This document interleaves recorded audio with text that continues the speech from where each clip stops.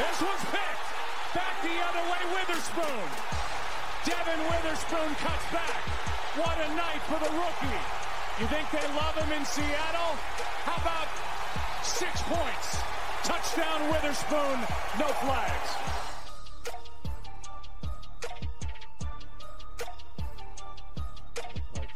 Football game. Turned the football over, had some opportunities, but didn't score any points, didn't get the job done. We're back with Trista, Ryan, and Nick on BetMGM tonight on the BetQL Network, presented by BetMGM. Giants head coach Brian Daboll after the loss, 24-3. Daniel Jones sacked 10 times, 2 interceptions, including that pick 6 you heard from Devin Witherspoon, who somebody on this set certainly likes for Rookie of the Year, and I'm starting to jump in on that Defensive Player of the Year possibility, too, for Witherspoon. I'm just so glad that he's like, and actually a lot of these DBs, man. I mean, I really like this class coming into the season. Yeah. And with Witherspoon, you know, there were people that were trying to make the case against him because he's a little bit smaller, but he's so good in run defense. And you know, Seattle's defense, you said it, man, 11 sacks from 7 different players. Bobby Wagner looks young again. Jordan Brooks, who has the green dot, he's the old Bobby Wagner, now playing with Bobby Wagner, looks really good. In Seattle, a team that all three of us really like coming into the season. Now, it's tough because they're in the same division as the Niners. And barring injury, like the Niners are going to be a 13-win team, maybe even better this season. Big game, obviously, coming up against the Dallas Cowboys. But Seattle, we already know how good they are offensively. And the offense isn't even fully clicking. Like, we got to remember, like, a 51 touchdown pass from Drew Lock last night after Geno had his knee and ankle rolled up in that game. But the offense wasn't really clicking. They're not, like, fully there yet. They're averaging 29 points per game, don't get me wrong. But the defense looks really, really good. And Seattle might be a sneaky sleeper team, especially if they could stay healthy. Because I thought Geno was in. Dude, I thought that was his ACL last night. I'm not going to lie. I was like, I don't want to say that out loud, but that might be an ACL. I was putting down my power rankings, and I like to try to, you know, not look at anybody else's power rankings when I'm doing it. Just what I've seen so far, you know, statistics that you're getting hope for or maybe are making you skeptical about a certain team. And Seattle has just looked really good. Defensively, we talked about them against the run. You know, they're starting to figure things out there. Their defense last year was one of the worst against the runs. Like you talked about props against Seattle's defense every single week. You could take the over on attempts, over on rushing yards, over on catches, touchdown props for running backs. Pretty much that was a lock. So what they've cleaned up there is really good. And offensively, they look very potent. So yeah, this is a team that you kind of have to put in your top 10 in your power ranking, which I did, which we'll talk about obviously later on tonight. Geno Smith is, I mean, if he can stay healthy, this is a team that you know you've got at least stability at quarterback, right? Mm-hmm. Like he's not somebody who I don't think he's going to have the same numbers that he had last season. And you started to watch a little bit of decline as the year went on, but you know that you've got a veteran that's just, for one, I mean, he's going to make sure he does everything he can to be on the field. We saw that last night. Guy's lost his job before because of an injury. His jaw was broken. Someone punching him in the face. And then he was never a starter again in the NFL until now. So, you know, you kind of look at this point and go, this is a guy, you know, you're going to count on. He's going to probably try to play through injuries. He knows how much, like, you know how much this means to him being in this spot. And they don't need a flashy quarterback.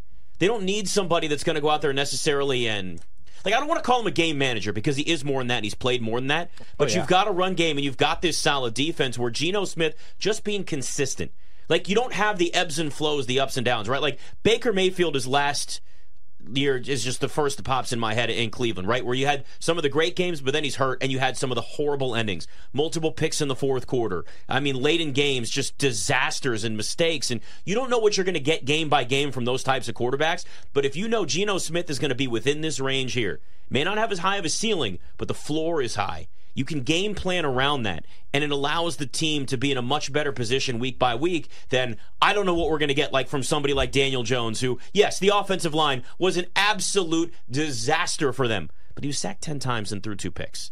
It was a bad game for him. Yeah, it was. It was. I think what is impressive to me is just how potent their offense is with 2 running backs in Charbonnet and Kenneth Walker. Yes. Obviously, DK didn't even need to do anything last night. What, he had 32 receiving yards, something like that. It wasn't a lot. Tyler Lockett was sort of the possession. 34. Yeah, 34. Tyler Lockett was the guy that they got involved when you needed to get a big possession. So Tight end looks really good. You have Noah Fant, and you have Jake Bobos, who I really like, who's actually getting a little bit more playing time than I thought. So, yeah, I'm optimistic.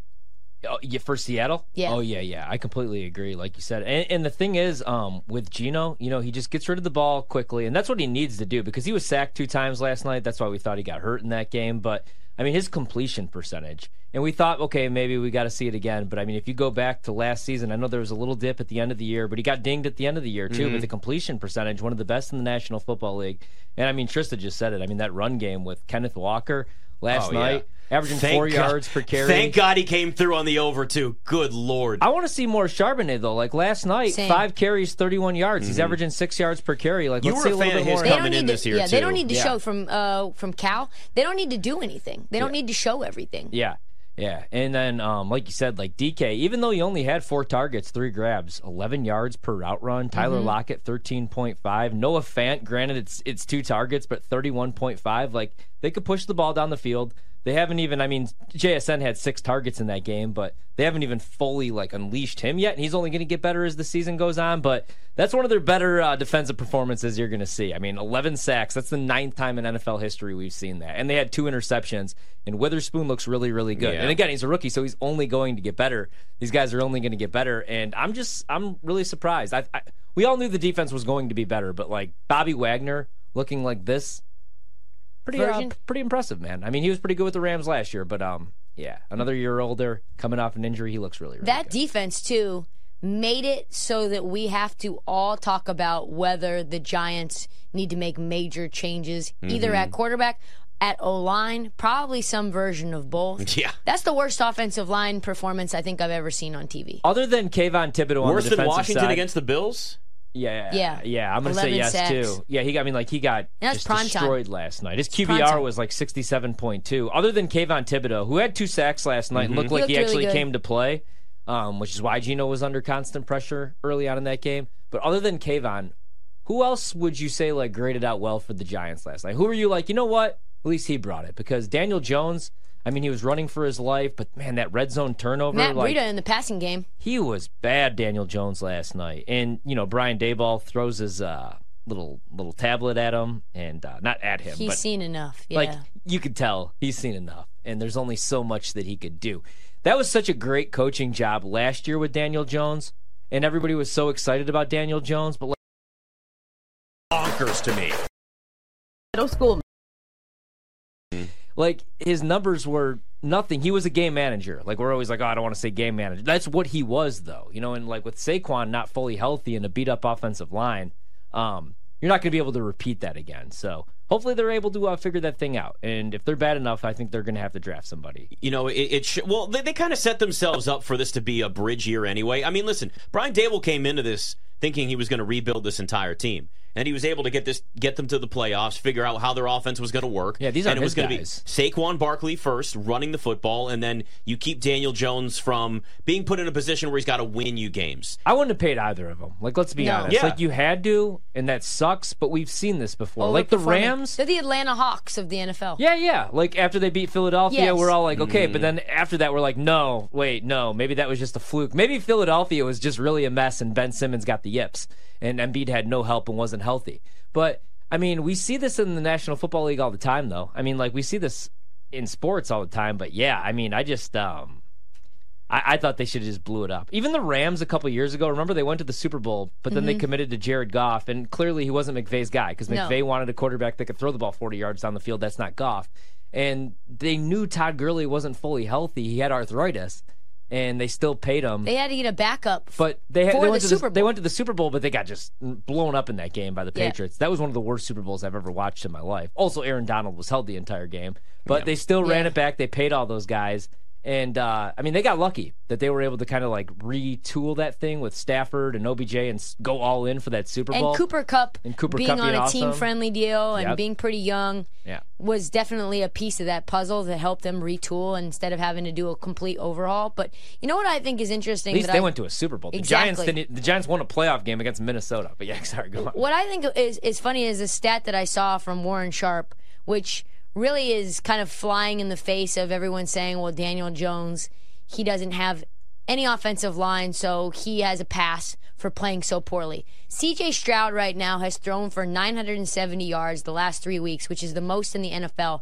And he's playing behind backups and backups of backups and the most injured offensive line in the NFL. And yet he has 6 touchdowns, no interceptions, and 9.1 yards per attempt. So if you're a good enough quarterback, you can find a way. Yeah, and I like to defend Daniel Jones, too, because I don't think it's all Daniel Jones. I think Mike Kafka and Brian Daboll were a lot better last year.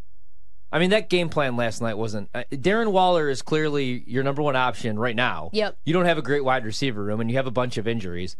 He's got to be your number one guy, and he had 1 target, right? Or did I miss something? 1 catch, 1 target, I want to say, for like 5 yards? No, 3 receptions, 21 yards, but they all came after we left the game. That was. I don't we remember left, those. Right. You were down multiple scores at that point, right? We had 1 target before we left. Yeah. So, but you look at him, and he had 7 targets last week, 8 the week before, 5 the week before that, and that's just unacceptable. Right? If it's Darren Waller and he's still healthy and he's in his prime, he should be getting double-digit targets per game, just like he did in Vegas when they were using him appropriately, and he was one of the best tight ends in the league. Especially against a team that's not good stopping any tight ends. Yeah. And that's one of the biggest weaknesses for this Seahawks defense is tight ends.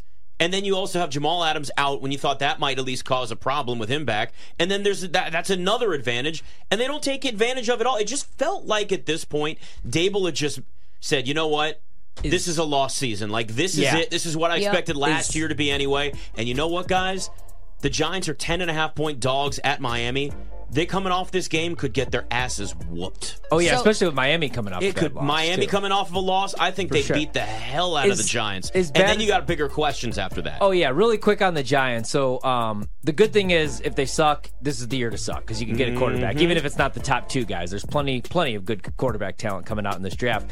But what they should do, I would feel much better about Atlanta if they had Daniel Jones. As bad as Daniel Jones was, that says everything that you need to know about Desmond Ridder. They should make a phone call. Hey, Atlanta.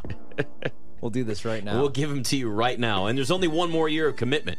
Honestly, though, if I'm Atlanta, I'm that's what I'm saying. Daniel Jones, I think, could go elsewhere and still be a starting quarterback. Not a good one, not a great one, but a decent one. I mean, coaching helps, but offensive line helps. It's not New York with that team. No, definitely not. It's BetMGM tonight.